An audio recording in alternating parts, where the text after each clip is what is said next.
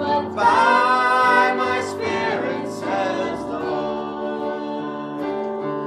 These mountains shall be moved. I'll build my temple in you, and what I promised shall be done. It's not by might, not by power, but by my Spirit, says the Lord. I can see your heart is tired, and your courage has worn thin. You wonder how long you will have to hang on. When my love comes in, you'll be stronger again. It's not by might, not by power, but by my Spirit, says the Lord. Not by might, not by power, but by my Spirit, says the Lord. These mountains shall be moved. I'll build my temple in you, and what I promised shall be done. It's not by might, not by power, but by my Spirit, says the Lord. Not by might, not by power, but by my Spirit, says the Lord. These mountains shall be removed. I'll build my temple in you,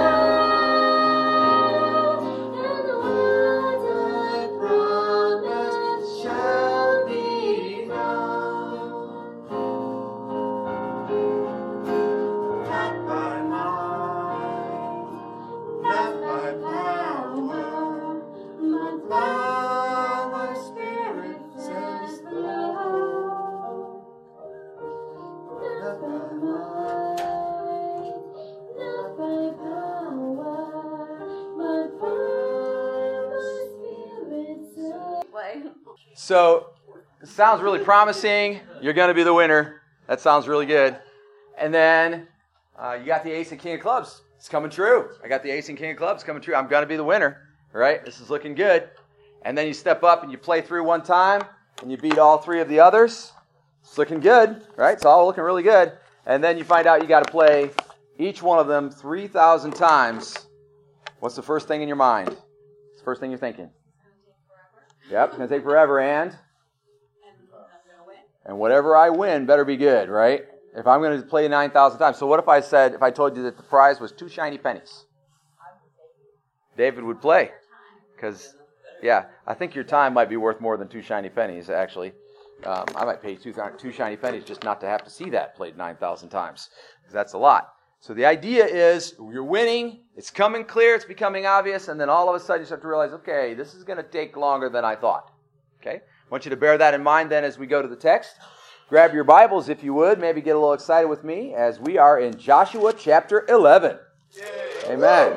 Thank you very much. It was a little disjointed, but we pretty much all are on board today, and I'm grateful for that because this really spoke to me, and I hope it will to you as well. Okay? So you know the story thus far, and we're going to get like the literally 90-second synopsis. Joshua and the Israelites have come into the promised land. They went through consecration, circumcision, and a huge worship service in which all the words of Moses were read. They invaded Jericho, which God tore down the walls, which was the big stepping point to being able to do it. That was after God parted the Jordan River, right? So they see it's happening. It's looking good. However, somebody at Jericho sort of broke the rules. That was Achan. He stole some stuff. Then they went up against Ai. They lost, and 16 men lost their lives for no good reason as they fled from Ai. And then they found out it was Achan's fault. They massacred Achan and his entire family. Then a huge worship service. And then the battle begins. The Gibeonites come, deceive them, trick them into accepting them as allies. And even though Joshua was a little bit cautious, not quite cautious enough to consult God on the matter, but cautious enough to ask some questions, he then accepted them as an ally. Then their allies, the Gibeonites, were attacked by the alliance of the southern kings. And Joshua and his men marched 22 miles over broken terrain overnight to disrupt that attack and to surprise the kings. And we had the whole incident at the cave, and those kings were all slain, and the men came and put their foot on their throats, indicating the great victory of God, and doing so in a very public way. And then the battle continued as they took, in a very strategic way, the lands beginning at the ridge. They're kind of in the middle of the promised land and in one direction. And so they, if you remember, I preached a sermon very early in Joshua where I said, if you want to have victory, one of the, not to wind up in a two-front war, and one way to do that is to put something behind you. And so now one edge of the promised land is behind them. So they don't have to worry about kings and armies coming from that direction, and now they're pretty well ready to handle the other direction. And that's where we're at in the story. Okay? Brings us right up to present day for them. And it begins in Joshua chapter 11, verse 1, where it says, Then it came about, when Jabin, king of Hazor, heard of it, so he heard of everything that's been happening, how Joshua and the Israelites have been doing all this conquering, defeating, destroying, massacring. You would call it genocide, but it's not genocide, remember, because a lot of people fled and they allowed them to flee and all that. Then it came about when Jabin, king of Hazor, heard of it, that he sent to Jobab, or Jobab if you're a southerner, king of Madon, and to the king of Shimron, and to the king of Ashaph, and to the kings who were of the north in the hill country. So Joshua has conquered a large area, but these are areas that are not yet conquered. And in the Arabah, south of Chinneroth, and the lowland, on the heights of the door of the west, to the Canaanites on the east and on the west, and the Amorite, and the Hittite, and the Perizzite, and the Jebusite in the hill country, and the Hivite, at the foot of Hermon in the land of Mizpah. And they came out, they and all their armies with them, as many people as the sand that is on the seashore, with very many horses and chariots. So all of those kings, having agreed to meet, came and encamped together at the waters of Merom to fight against Israel. So to this point, basically what we see is we have a king calling to everybody that's left, pretty much, that has any major standing. He is a leader of a large city-state that has a large, strong standing army and is pretty powerful. And he becomes the rallying point, and he summons everybody that he can think of that would be anybody that's in danger from the Israelites. And he has them all come out, and they come out. They all come out. All their armies come out, and we got a shot. We stand up against these Israelites, and they all come together there at the waters of Merom, and they're going to fight against Israel. Right away, I want you to see a difference. They're coming out to fight against Israel, unlike the previous alliance that came out to fight against Gibeon, against the Gibeonites and their cities, not just Gibeon, but the Gibeonites and their cities. And these guys are coming out to fight Israel. So this is the enemy taking the fight to the individual or to the nation of God. Right? This is no longer attacking, as we talked about when we talked about Gibeon, the enemy attacking the allies of God's people, which would mean not fighting God and his people directly anyway. And that's what they did when they attacked Gibeon. But now this is the enemy taking the fight to God's people, calling out all the stops, coming after Joshua and God's people. Okay? Verse 6. Then the Lord said to Joshua, Do not be afraid because of them, for tomorrow at this time I will deliver all of them slain before Israel. You shall hamstring their horses and burn their chariots with fire.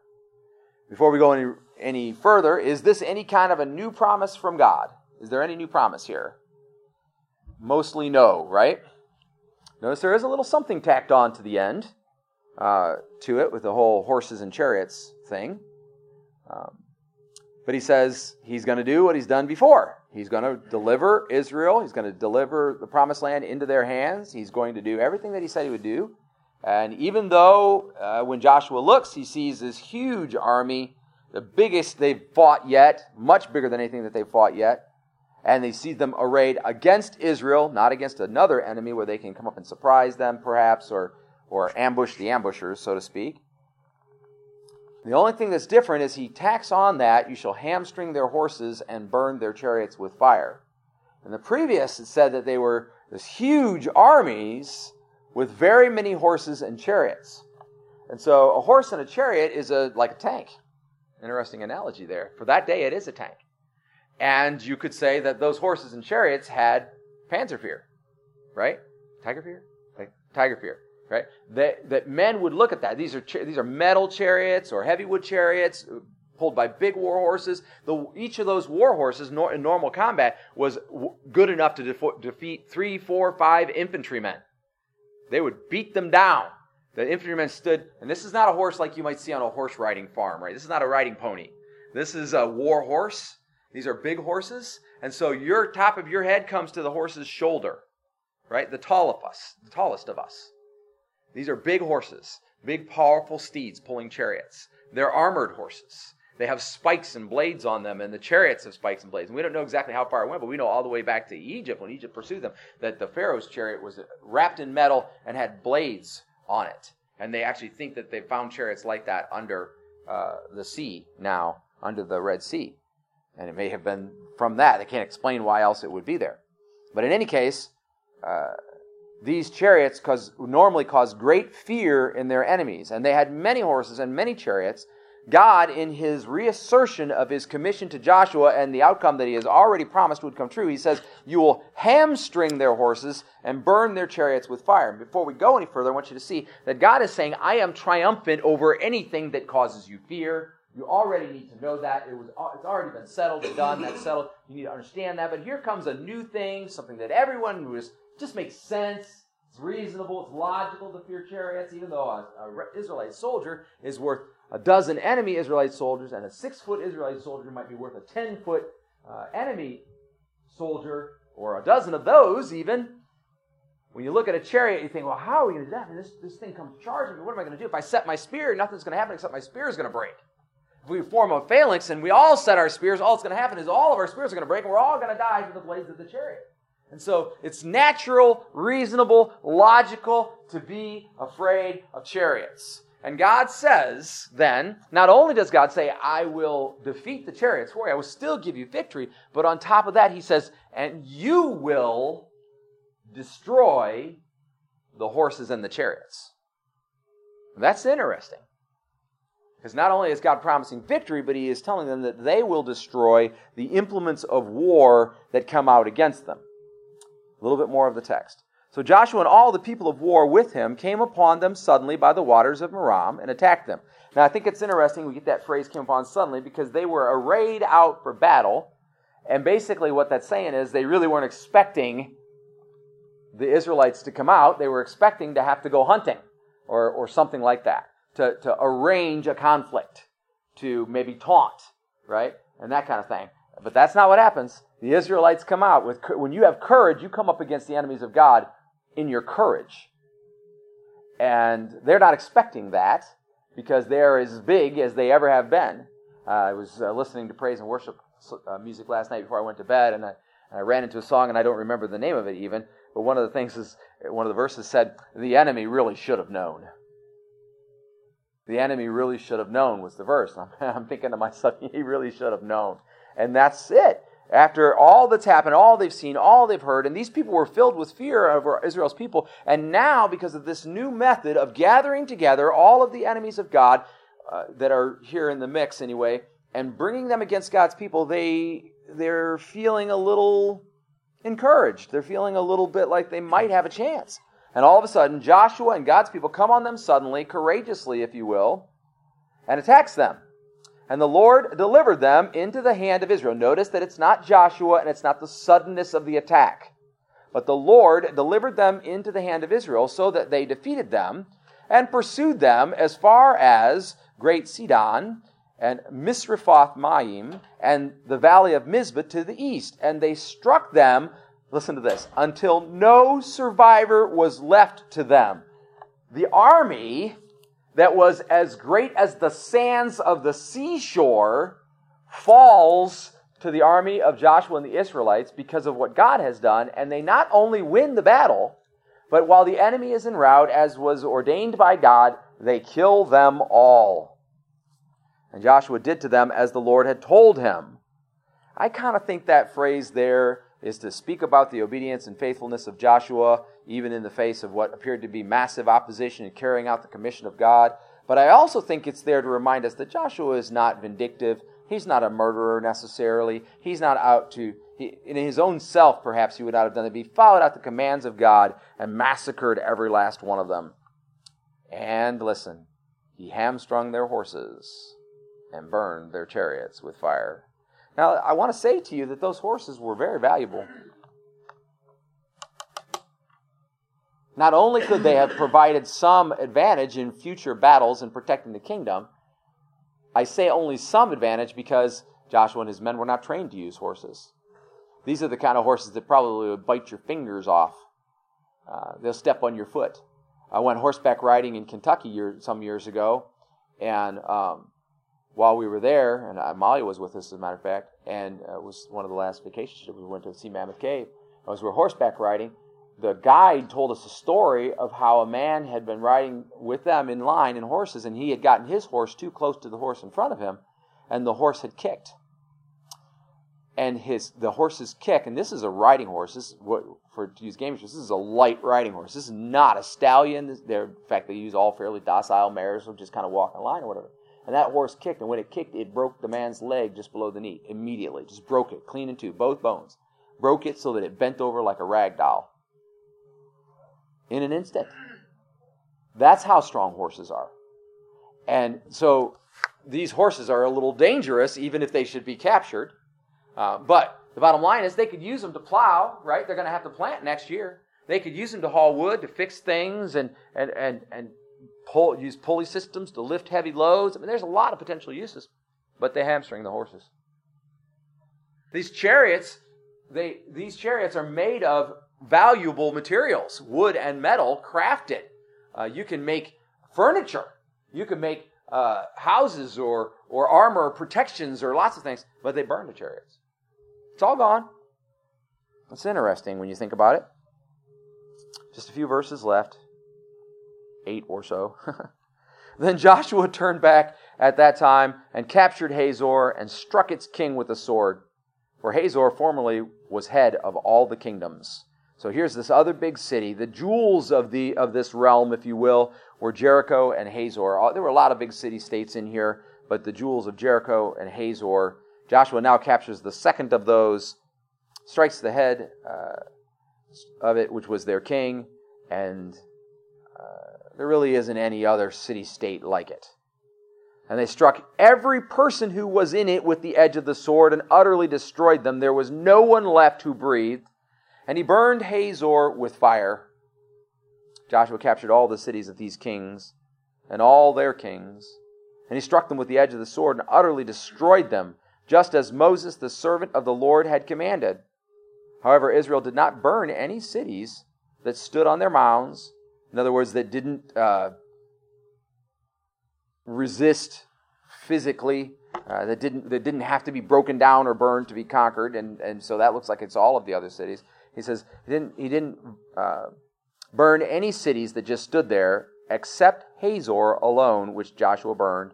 And all the spoil of these cities and the cattle the sons of Israel took as their plunder, but they struck every man with the edge of the sword until they had destroyed them.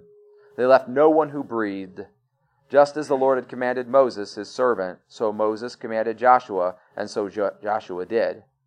He left nothing undone of all that the Lord had commanded Moses. Thus Joshua took all that land, the hill country, all the Negev, all that land of Goshen and the lowland, the Arabah, the hill country of Israel, and its lowland, from Mount Halak that rises toward Seir, even as far as Balgad in the valley of Lebanon at the foot of Mount Hermon. Now, really, all you need to know as you read all of that, and you can look at a map, we may do that next week, look at how they're laid out. Really, all you need to know is he took the vast majority of the Promised Land. But they do not take all of the Promised Land from one end to the other, even by the end of all of this. But they have now defeated the enemies of God pretty much summarily. And it says, and he captured all their kings, and he struck them down and put them to death. Joshua waged war a long time with all these kings. It took a while. So as we read this, we saw the conquest was not over. In fact, even at the end of this, what we've just read, it's not over. And even at the end of their fighting, it's not over. In fact, they don't really get close to taking the promised land until under Saul and David, sometime later, after the whole Judges period. So that's coming a long way down the road. But as far as Joshua goes, he fulfilled the commands that were given to Moses, that were given to him. He decimated, wiped out, chased out those people, with the exception of, we know, the Gibeonites remain. He doesn't destroy all the cities, notice. He keeps the vast majority of them, and they occupy those cities. But he did destroy Hazor. And we know they set fire to Ai, but probably didn't destroy it completely. And they completely destroyed the city of Jericho. That's history to this point in the story. Now, there's a few things in this text that I want you to see. First of all, they're moving into a new area. Life is like that sometimes. You go to a new job, a new segment of your relationship, a new period of dealing with your health, whatever it might be. They were moving into a new area. And when they would move to take this new ground, or even before they moved to take this new ground, new enemies initiated new offensive, new tactics. But this tactic is not entirely new, is it? It's new, but not entirely new. They all summed up their strength. They all gathered together to work together in some kind of allegiance, even though evil normally doesn't do that. But they all gathered together to do that, to work in some kind of a strength. They summoned all their allies. But what we see here is that there is a different motivation.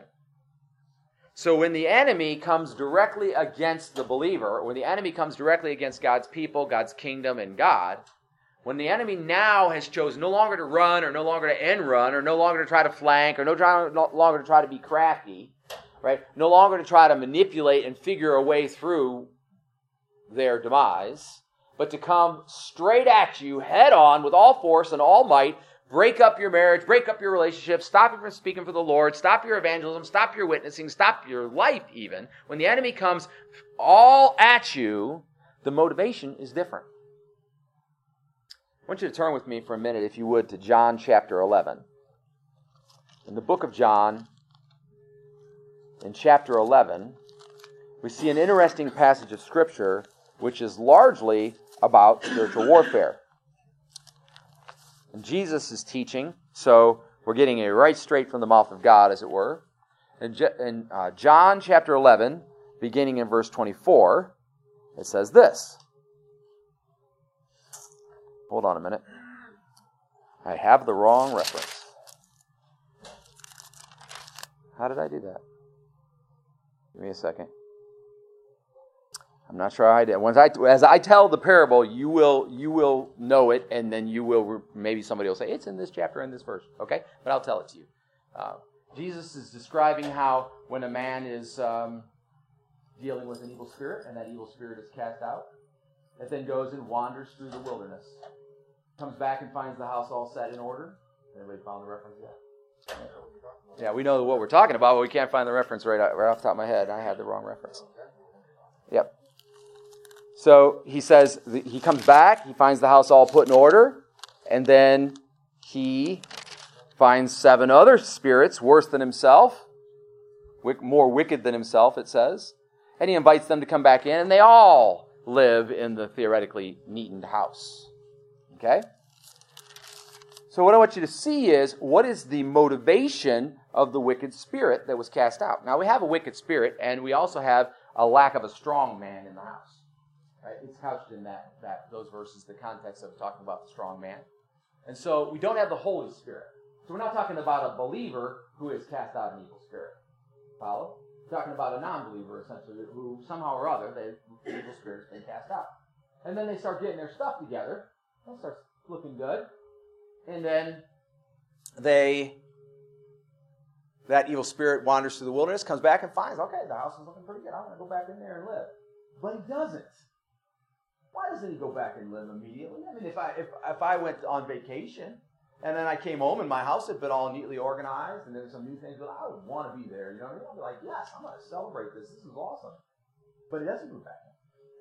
He instead goes and finds other spirits, many of them, more wicked than himself, and they all move in. Now, there are three possible motivations that immediately come to mind. I was thinking about this. So the first one is, it's possible that he's being generous toward the other wicked allies. Is it Luke, not John? Okay. So we've figured out what the problem was. The verses, if you want to go there and read them, are in Luke, not John. So that was like a typo. That's my most common mistake when writing down scriptures, is I put down the wrong gospel. So the reference is Luke 11:24. Yeah, I just checked my other one. I think the other one's good. So, all right. So Luke 11:24, and I already sort of paraphrased it for you, but you can read it there. When it comes, it finds it swept, put in order. Then it goes and takes along 7 other spirits more evil than itself, and they go in and live there. And the last state of the man becomes worse than the first. And that's important that we found that phrase. Okay? So first of all, it could be generous toward his evil allies. Have you ever known evil to be generous? I mean, is he doing that because he just wants to be nice to the other evil spirits? I don't think that's pretty much their motivation. How about to curry favor with these other evil spirits? Well, in order to curry favor with them, he and these other evil spirits are all going to live in the same space going forward. So if he's currying favor, there has to be some advantage. Well, they're going to live in the same space. He's not going to leave again. He's going to stay there. So one way, he gets the space to himself. The other way, he shares it with 7 other wicked evil spirits. And so the only way that makes any sense is if you say, well, they just like to be together. And I think that's not entirely untrue. I think they like to be together. But I think what we're talking about, what makes the most sense is it benefits him. That's why evil acts. It benefits him. It benefits him in 2 ways. It benefits him in a greater safety, right? Remember, this is a non-believer that this spirit was occupying previously, and that spirit was kicked out. What's to stop him being kicked out again, right? So now that he's got 7 other evil, more wicked spirits than he, now it's going to be harder to kick him out. Take that back to Joshua. What did they do? They summoned up all the armies. They're coming directly against Joshua and the Israelites. And so they get everybody together. Why? Because in safety. Even though they feared separately that Joshua and the Israelites might conquer them, all together they started feeling fairly confident. Yeah, I think we can do this. Right? Even when we did our little blackjack illustration, Amalia pointed out that sometimes when you play blackjack, people play, if you get a 5-card chart, which means 5 cards equaling 21 and under, you can even beat a blackjack. And that's a home rule that a lot of people play, and some gambling places even allow it, but not most of them.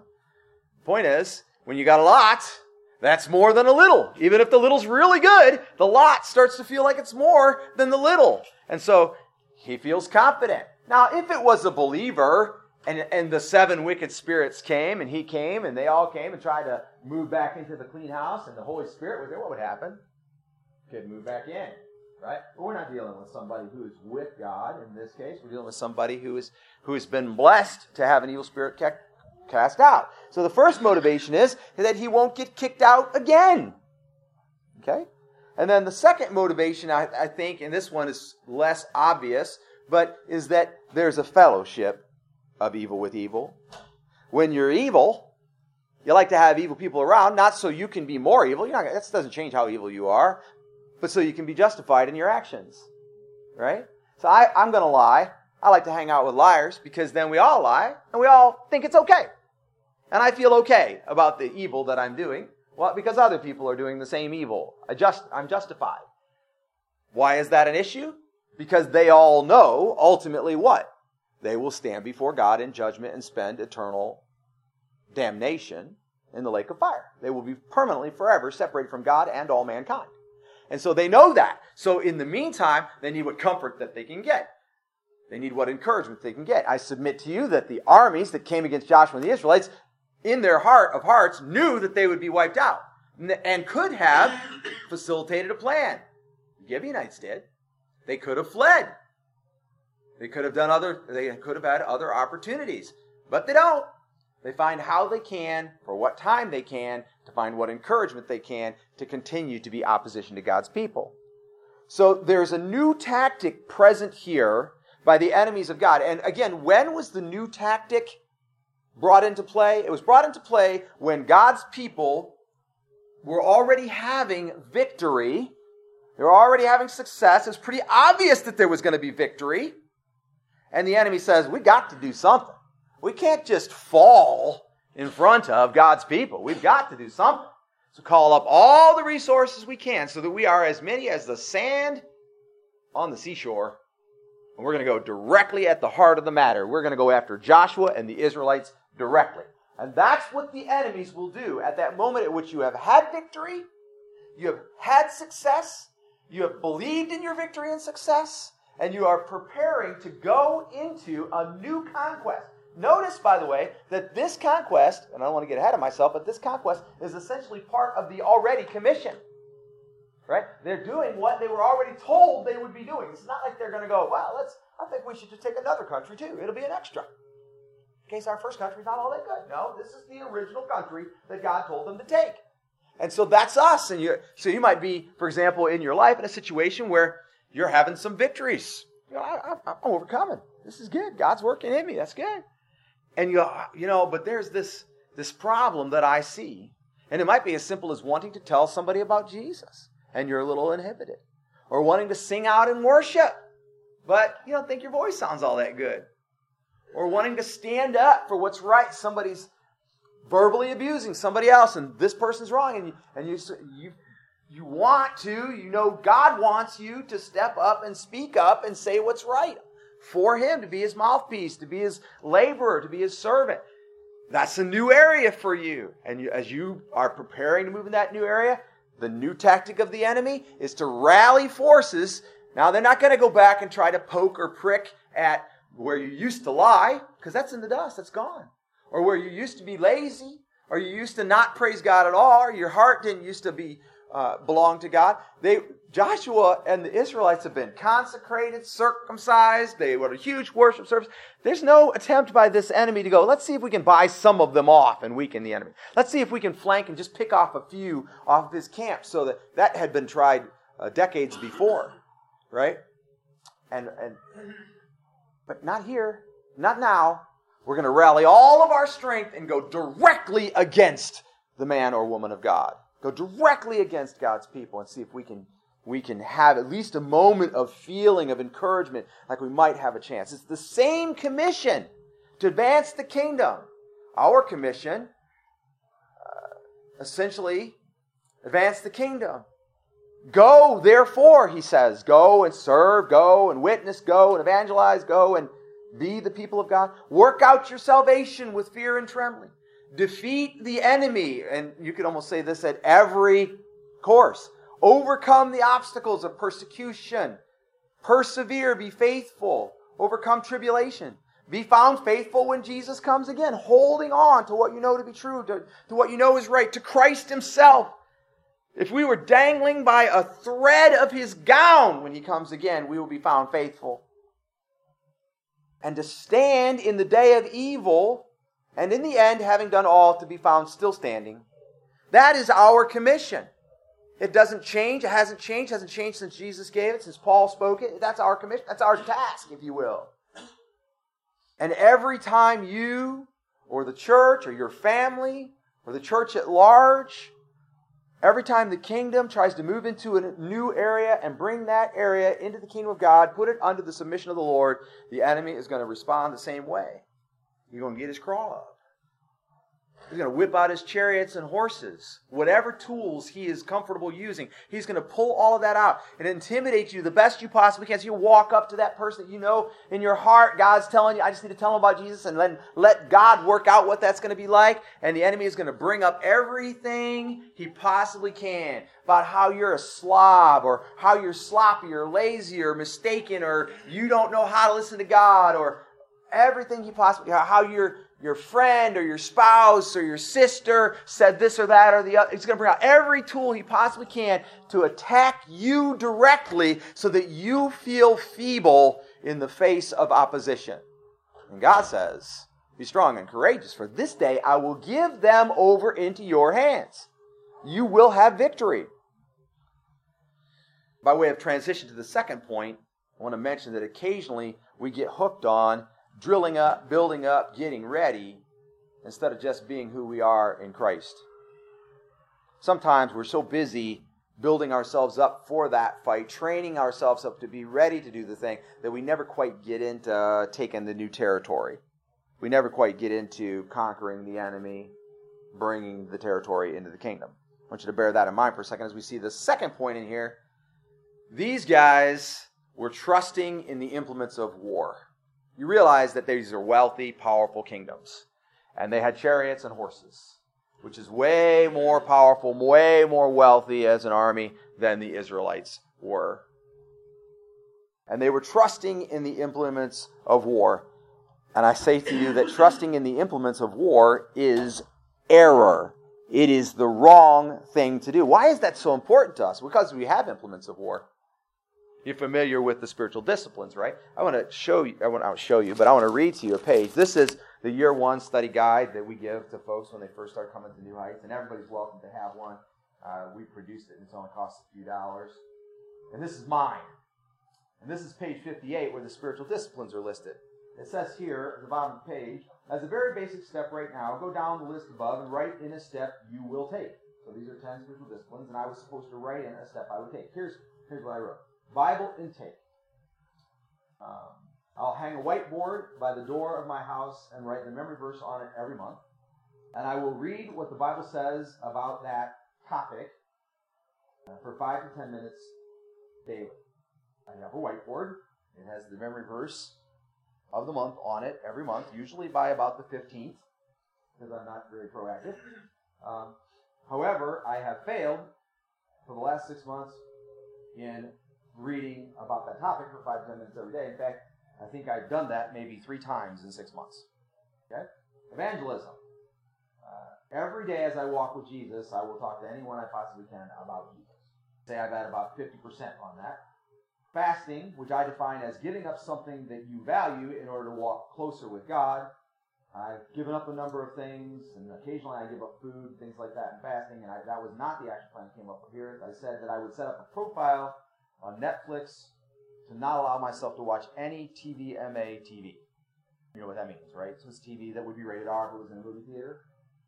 And I did that. So I have a profile and I don't watch TVMA TV. So I could go down the rest of this list, but what's unique is I get to the bottom, and the 10th spiritual discipline on this is worship.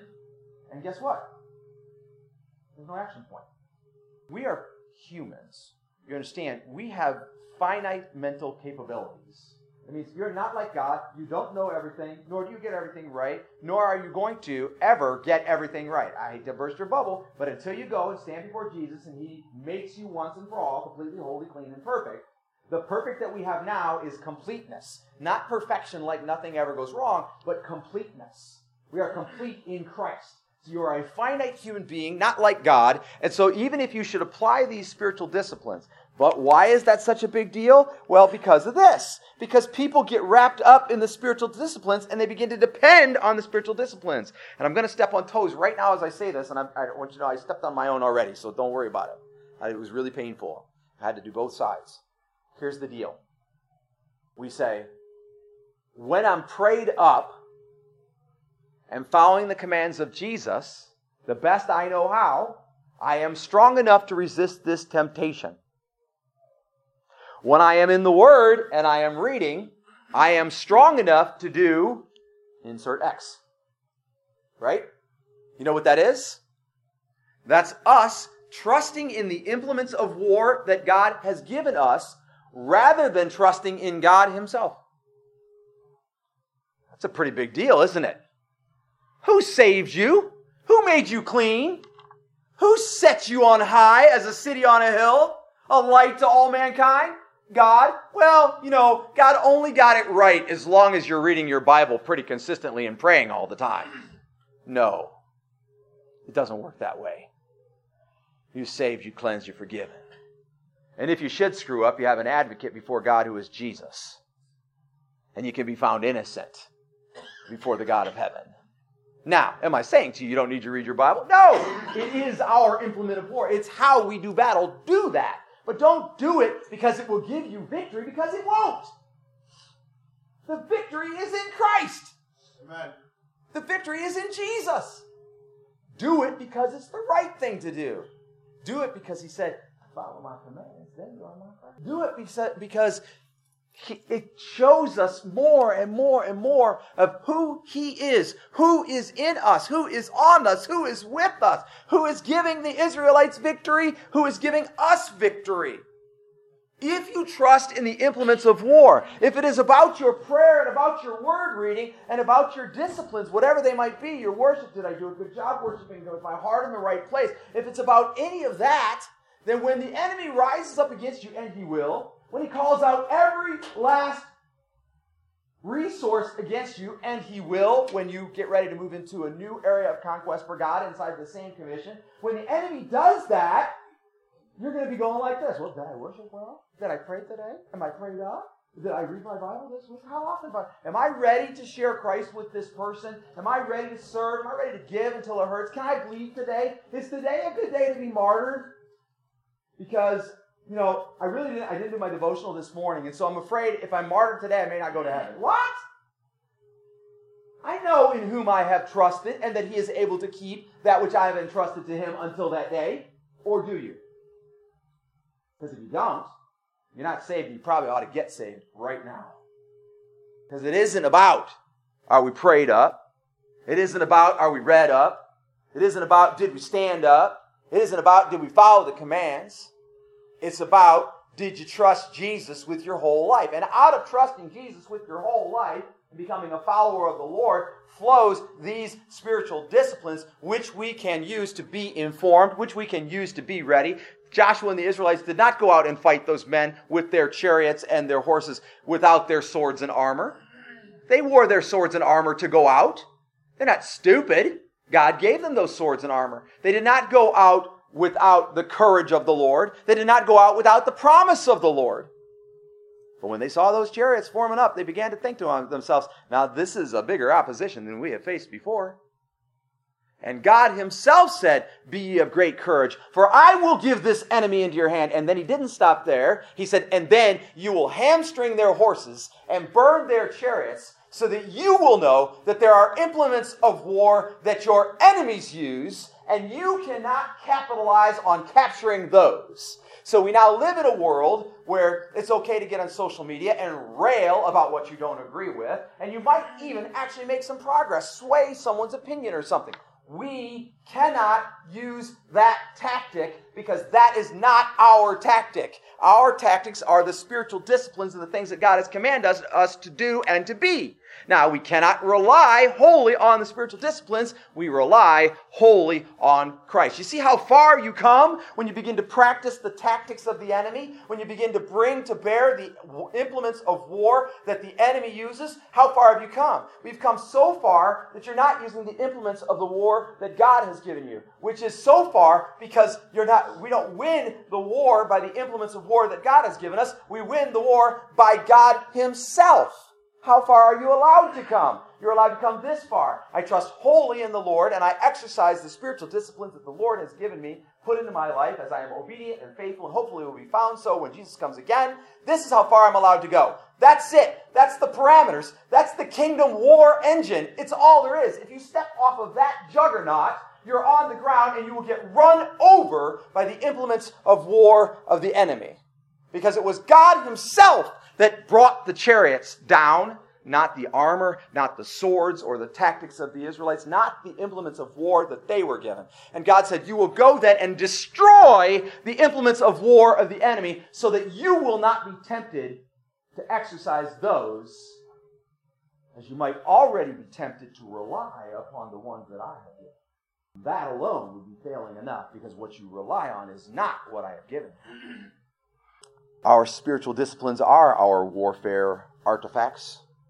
They are the implements of war. They are given to us to practice, given to us to perfect, if possible, during this lifetime. And I understand that to say that our spiritual disciplines are artifacts of warfare is dangerously using semantics. So that my prayer life, my worship time, my service, my giving, etc., empowers the kingdom advance, which is all true, but I can't really hold those things in my hand like I could a sword or armor. I can't burn them like I could a chariot, right? So I understand that it's a matter of semantics, but I also know that the Scripture clearly says we trust in Christ alone. And I'm going to rattle through some support for what I've been talking about, but I won't slow down enough for everybody to necessarily go there and read. But you can mark them. If you're a note taker, I encourage you to write them down. If you want me to text them to you later, I can. And it says this, "And the disciples were astonished at his words, but Jesus answered again, and saying unto them, Children, how hard is it for them that trust in riches to enter into the kingdom of God? Well, wealth is an artifact at best, and I submit to you that you could put any of these spiritual disciplines that I just read off to you and any others that you might come up with in that place. How hard is it for those who trust in Bible intake to come into the kingdom of God? How hard is it for those who trust in evangelism to come into the kingdom? How hard is it for those who trust in service to come into the kingdom of God? How hard is it for those who trust in stewardship or worship to come into the kingdom of God?" You see, that's what was going on in the lives of the Jews in their day. They were trusting in faithfulness, obedience of their own standards, right? Standards that were basically ridiculous, had nothing to do with what God had set. They had a whole verbal and written law that went way beyond what God had ordained for them. But they were trusting in those standards, and they said to just do those things, then they would be saved. They would remain to be God's people. God would always be on their side. They were trusting in disciplines rather than trusting in God to make a way. Abraham had no disciplines, lived hundreds of years before Jesus was born, maybe thousands. Probably thousands, yeah, that's a better way of saying it. Over 1,000 years for sure. And he was saved by grace through faith because he trusted in the way that God would make. Well, it's a blessing because Jesus says it's easier for a camel to go through the eye of a needle than for a rich man to enter into the kingdom of God. Basically, he said trusting in any artifacts is at least bondage. Plus, place your trust in God. And then he went on to say, don't worry about it. All things are possible with God. So if necessary, God can put a camel through the eye of a needle. So who are you going to trust? What are you going to trust? A camel? No, God. A chariot? No, God. A word? No, God. A prayer? No, God. 1 Corinthians 3 says this, "Therefore, do not be ashamed of the testimony of our Lord, of me, his prisoner, but join with me in suffering for the gospel according to the power of God, who has saved us and called us with a holy calling, not according to our works," meaning, and people always interpret that to say that it's not a work salvation, that Paul was saying you can't do works to earn your salvation. But I submit to you that the writing there is not past tense. It is at least also present tense. Actually, I believe the tense is past into present and future. So I mean, those words mean they started back then, but they go through now and they go into the future. And so you could read it. You could have translated it, although it would be very convoluted. You could translate it this way: "But join me in suffering for the gospel according to the power of God, who has saved us and called us with a holy calling, not according to what our works were, are, or ever will be, but according to his own purpose and grace, which has granted us in Christ Jesus from all eternity." But according to his own purpose and grace, because of what God is doing, what he is about, and because he desires to give us a free gift, which we do not deserve, nor can we deserve it, nor ever will we deserve it. I can't tell you how many years of my life I've lived in regret, wishing I hadn't lived those 25 years the way I did, thinking at some point in time I might somehow glorify God with my actions, and I've strained myself trying to live up to the measure of the grace that he has given me, and it will not happen. It's not going to happen. That is not why we live well. We don't live well to make up for how poorly we lived. It's not possible. You could do that if you're a Muslim, in which case you're 99% likely to go to hell. The only way you're not going to go to hell is if you find Jesus and get saved. And you're probably not going to because you're going to be busy trying to make up your life to be better than what it was. And that's not how you get there. He said, but according to his own promise and grace, which was granted us in Christ Jesus from all eternity, but now has been revealed by the appearing of our Savior, Christ Jesus, who abolished death, brought life and immortality to light through the gospel. He brought life and immortality to light through the gospel. So the Word shows us Jesus, for which I was appointed a preacher and an apostle and a teacher. For this reason I also suffer these things, but I am not ashamed, for I know whom I have believed, and I am convinced that he is able to guard what I have entrusted to him until that day. Retain the standard of sound words which you have heard from me in the faith and love which are in Christ Jesus. Guard through the Holy Spirit who dwells in us the treasure which has been entrusted to you. And Jesus said this, for where your treasure is, there will your heart be also. Be careful about worship, service, prayer, any of those things being where your treasure is. Your treasure must be with Jesus. Not everyone that saith unto me, Lord, Lord, shall enter into the kingdom of heaven, but he that doeth the will of my Father which is in heaven. Many will say to me in that day, Lord, Lord, have we not prophesied in thy name? In other words, did we not exercise our supposed gifts for you? Did we not get good at that? Did we not tell people what they needed to know? And in thy name have cast out devils? Did we not even do exorcisms and free people from evil spirits? And in thy name done many marvelous works? And then will I profess unto them, I never knew you. Depart from me, you workers of iniquity. So if those who prophesy and cast out demons for Jesus, that's not enough. Those may be implements of warfare, but no matter how good you would ever get at that, that can't save you. Knowing and being known by the Christ is the way. And of course, Jesus said, I am the way and the truth and the life. No man cometh unto the Father but by me. Subtext, and I don't care how good he gets at living saying he's a Christian. No man cometh unto the Father but by me. The holiest, mightiest, best, most disciplined Christians who have ever lived. Christians name only. Because they are all that. Trying to be like I was. But I don't know them.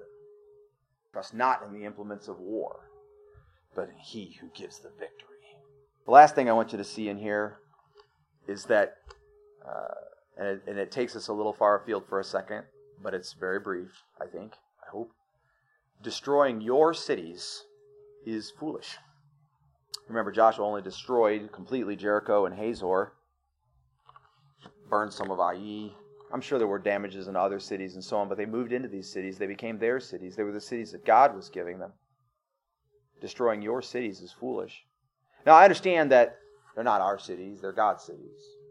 They're not our victories, they're God's victories. It's not our conquest, it's God's victory. And God decides when those cities are destroyed. God has them destroy Hazor and Jericho completely. God decides when the cities would be destroyed.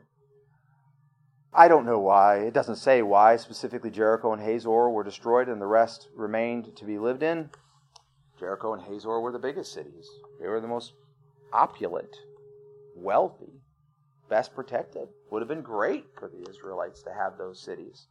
I don't know why God had them destroy those cities and let them keep the others, let them use the others. I know that the cities all belong to God, and so when God said destroy them, they just destroyed them. So if God says destroy your proverbial city, which I'll explain that a little bit more in a second, then you do that. Destroy it. But if God says take it and use it, then you take it and use it. Not the implements of war of the enemy. I'm not saying you can take in lust or lies, deceit, manipulation, any of those things. Those are implements of war of the enemy. And God never says take those things in and use them. I'm talking about the resources. I'm talking about the cities that were left empty by the destruction of the enemies of God. How did people destroy their cities? Well, you may know that some folks have made vows of poverty. They say, well, God, the pursuit of money is the root of all evil, and so I'm just not going to have any money. Never, ever have any money. Now, God may be blessing them so that they can turn around and serve it, use it, finance mission work, buy Bibles, buy kids that are starving, food, whatever, but they refuse to have any money. Not going to have any money. They've destroyed the city so that they won't have to face the temptation. People take poverty, they take vows of loneliness. Monks that go and live on a hill somewhere. I don't know how you fulfill the Great Commission, living in a small cubicle in the back of a small keep somewhere far away from anybody and under an 11-year vow of silence. I don't know how that's supposed to be done. In fact, I think that's probably sin against God. Can't tell anybody about Jesus. Your testimony is unheard, unknown. Your witness is non-existent. It gets a little closer to home in a minute. Some people ignorantly follow humans or misunderstood teaching. It feels real good to be able to say, everybody's going to heaven. Doesn't matter whether you believe in Jesus or not. Everybody's going to heaven. He paid for sins. Everybody's going to heaven. And there's now hundreds of thousands of Americans who have bought into that belief that everybody's going to heaven no matter what. That's a lie. It's not true. They're buying into a misunderstood. People are following people who produce great books, videos, put their face up on the screen 40 feet wide. They're following them. Following them as they teach, supposedly, the Word of God. But they're following that person rather than the Word of God. And by the way, following the Word of God will not save you. Following Jesus will save you. He's a living Word. Now, I understand it's all contained in there. I understand the gospel is there. The teaching is there. But I've known people who have memorized all of the book of Matthew who weren't saved. There was a waiter at TGI Fridays years ago that I went and witnessed to a number of times. He had memorized almost, he could tell you every story. He didn't have it word for word, but he could tell you the entire book of Matthew. And he did not profess to be a Christian. You can't worship the Bible. You got to worship Jesus. You can't worship the person that's bringing you the Bible. I'm here to tell you I'm a screw up. If you follow me, worship me, or have me as Lord, you'll go to hell. That's the way it is. You follow Jesus, have Him as Lord, you'll go to heaven. What happens between now and then, it's in His hands, but that's how it is. And there are people that are following people instead of following Jesus. There are people who are putting up futile resistance. They quietly cherish the things of their old life. They keep things that they themselves refuse to give up into the hands of the Lord. They keep it in their back pocket to draw it out so that they can use it for some feeling of comfort. No. You have to abandon it all. You can't quietly resist the lordship of Jesus. You have to give it all over into His hands. There are people who practice what I call passive progression. So they sneak around having to do what it is that the Lord has really given them to do. They know what it is. They know they're supposed to tell people about Jesus. They know they're supposed to live like a light before men. They know they're supposed to live like a city on the hill. But, God also wants you to pay your bills, right? God also wants you to take care of your house, right? God also wants you to take care of your kids, right? God also wants you to be respectful of all the people around you. Holy cow, when do we find time to get around to doing what God actually wants us to do? We're so busy setting rules about what God has told us we have to do. No, there's no sneaking. You're all out for Jesus, or you're not in for Jesus at all. And then people scuttle their boat. Do you know that there's a whole bunch of people in this world, and some of us are probably in this room, that are afraid to really do well? We've dreamed of doing something that we could really do for the Lord. And we're afraid to really do that thing for the Lord because God really might empower it. Something amazing might happen. And man, what happened if that happened? We might have to stand in front of people. Or we might have to go out and talk to people. We might have to talk to perfect strangers. Or we might have to give more than we've ever given before. Nobody in here wants to make $1 million a year because nobody wants to give a $100,000 tithe. You're like, oh, yeah, I'd love to give $100,000 tithe. I'd love to make $1 million a year. Yeah, let's see you write that check for $100,000 when the time comes. Are you ready for that? If you want to make $1 million a year, do everything you can to give $100,000. God will give you $1 million. You say, now, come on now, Pastor. You got to decide to put it all in for the Lord. I don't know what it looks like in each person's life, but this is what I do know, that there are people who are afraid to do well. And when they start to do well, they'll do everything they can, subtly, secretly, sneakily, around the back, around the corner, on the flank, to make sure that it doesn't work out. Bills all finally start to get paid, and the money's accumulating, the tithes being paid, and it's not because they're stupid. They're not stupid. Not because they're ignorant. They're not ignorant. There's some of these people, the most intelligent people in the world. I was one. Sometimes maybe I am one still. And things really start to get there, and you're ready to move into that new era of conquest. And you know what? It's deathly fear-causing to think they're going to come against me. The enemy's going to come. If I do this, I'm going to have to face all of the enemies of God with only God to help me. I'm going to have to face all of the enemies of God with only God to help me if I do this. Nope, I'm not going to do it. I'll find some way, some excuse. I'll scuttle my boat. That's the analogy I used. I'll scuttle my boat. I'll put a hole in the boat so it sinks so I can't have to float over there. Surely it'll sink before I get in too deep. Scuttle our boat. You go to work somewhere and you got a boss who's a butthead. I'm going to quit. That's it. I don't have to put up with this crap anymore. My bills are caught up. I'll find another job before it becomes a problem. Listen, everywhere you ever worked is going to be a butthead. I know, because I've worked multiple places and there's always been at least one butthead. Half the time, I was the butthead. The point is, there's someone everywhere that's a butthead. Go there, you'll find them. Quit the job you're in now, you'll find another one somewhere else. They're like stop signs. They're literally everywhere. You don't need to scuttle your boat when you start to do well. Because destroying the cities that God has given you that is foolishness. People say, I've put up with this long enough. Or, I don't deserve this. Or they claim their rights, right? How dare he talk to me that way? How dare she say that to me? Do you have rights? Yes, human rights, right? You know, when they wrote the Declaration of Independence, you know what they based those rights off of, the inalienable rights? God. God has rights. And we hold these truths to be self-evident, right? There are certain inalienable rights.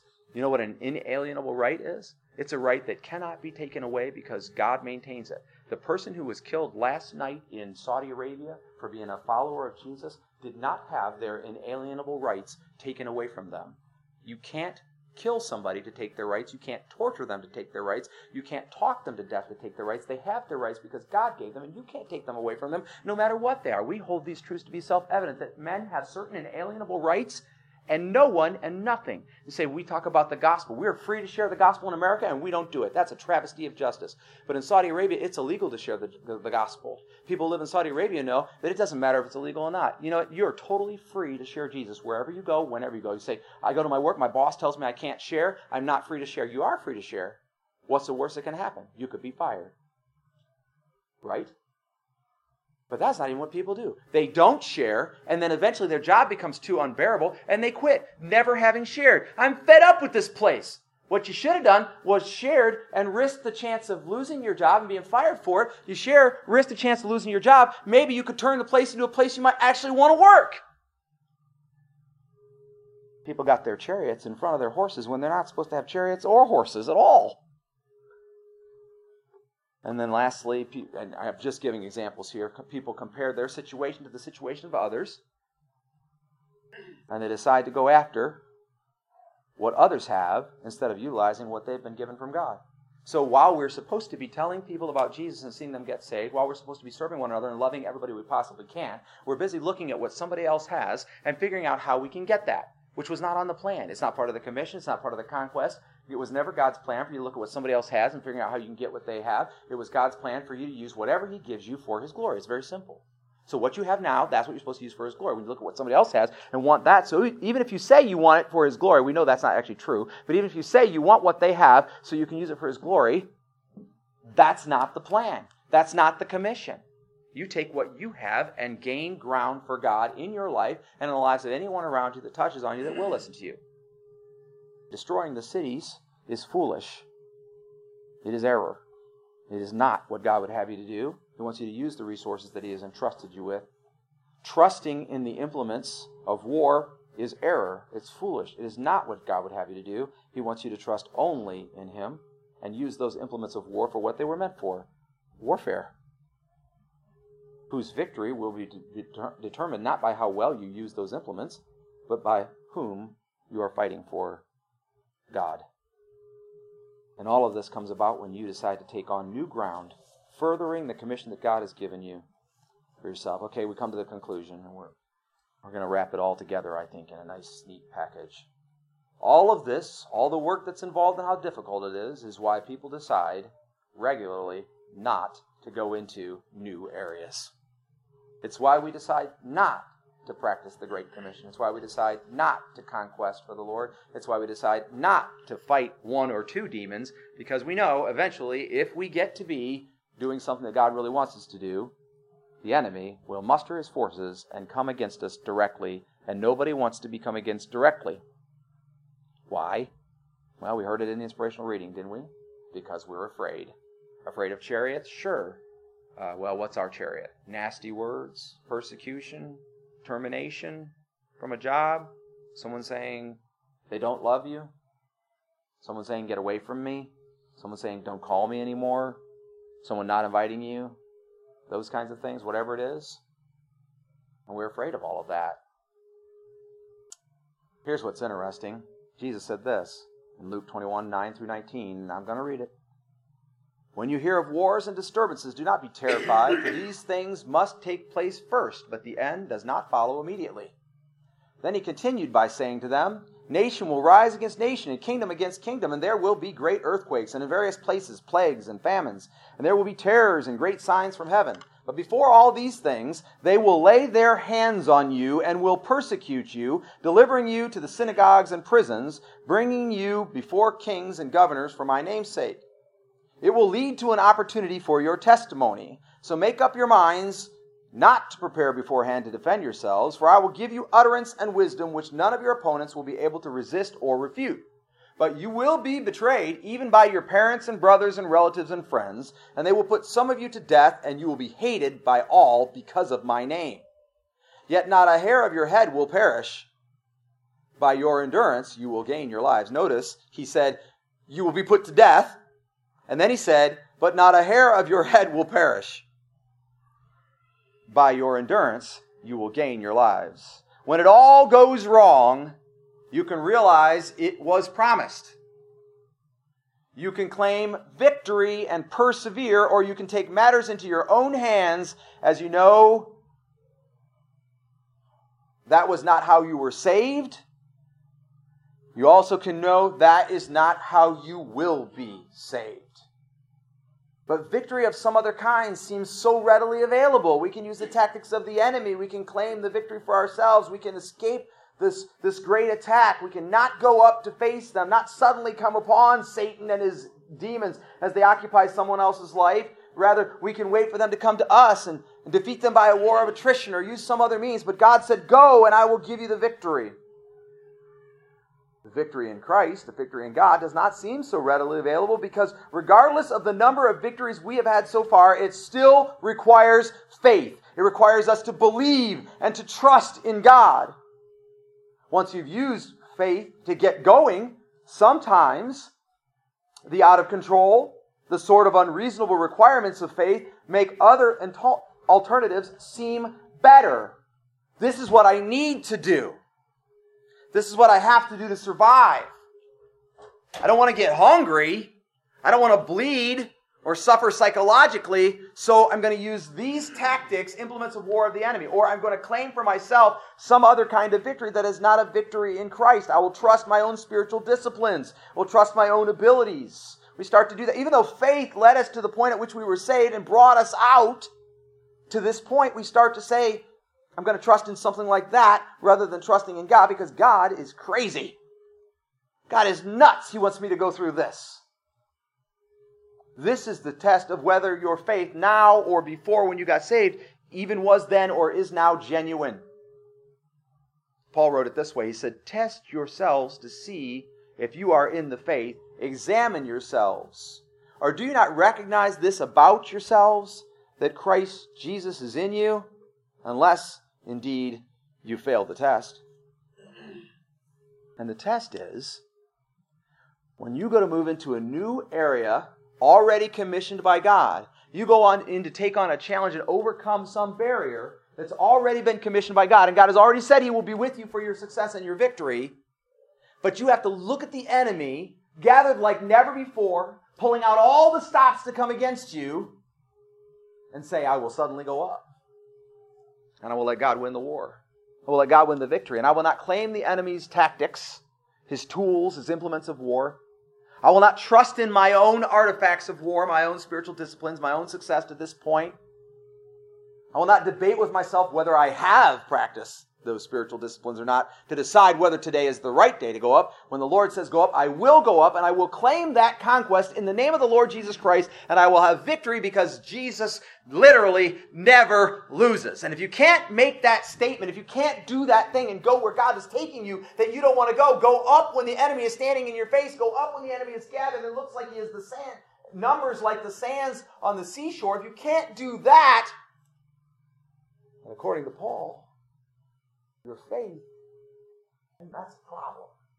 It is by grace of God, through faith, by grace of God, a gift, free gift that God deserves, through the channel of faith, that we are saved, that we remain.